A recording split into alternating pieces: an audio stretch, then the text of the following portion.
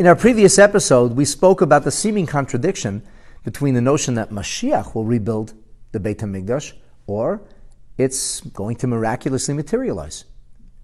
Part 2 is going to offer an alternative possible solution. And it goes something like this. The Beis HaMikdash itself will indeed come from the heavens, miraculously. However, Mashiach will install the doors.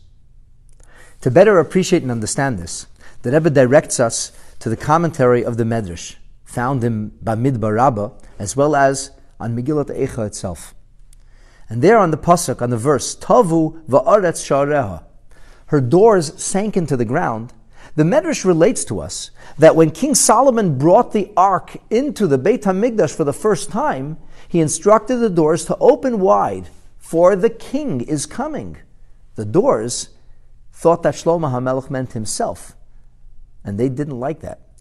The Medrash goes on to say that it was only when King Solomon said, I refer here to the King of Kings, that the doors opened wide and the ark was brought in. HaKadosh Baruch Hu, Almighty God, said, Atem chilaktem li kavit, you have honored me, chayechem, by your very life. Kishani achrev et beiti, when I will destroy my house, ein adam sholet bachem, no human hands will be able to touch you.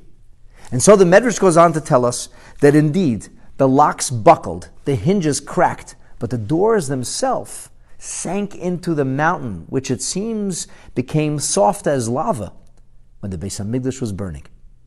And so when Mashiach comes, it is these doors that will rise, and then Mashiach will power drill them in. Finally, there's a Gemara in Maseches Bava Basra, Cheskas Habatim.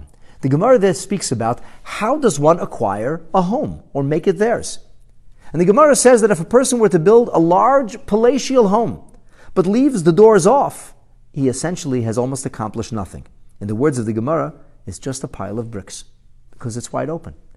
It's only, Hemid lahen delatot, says the Gemara, when you put the doors up, that you've created a protected structure.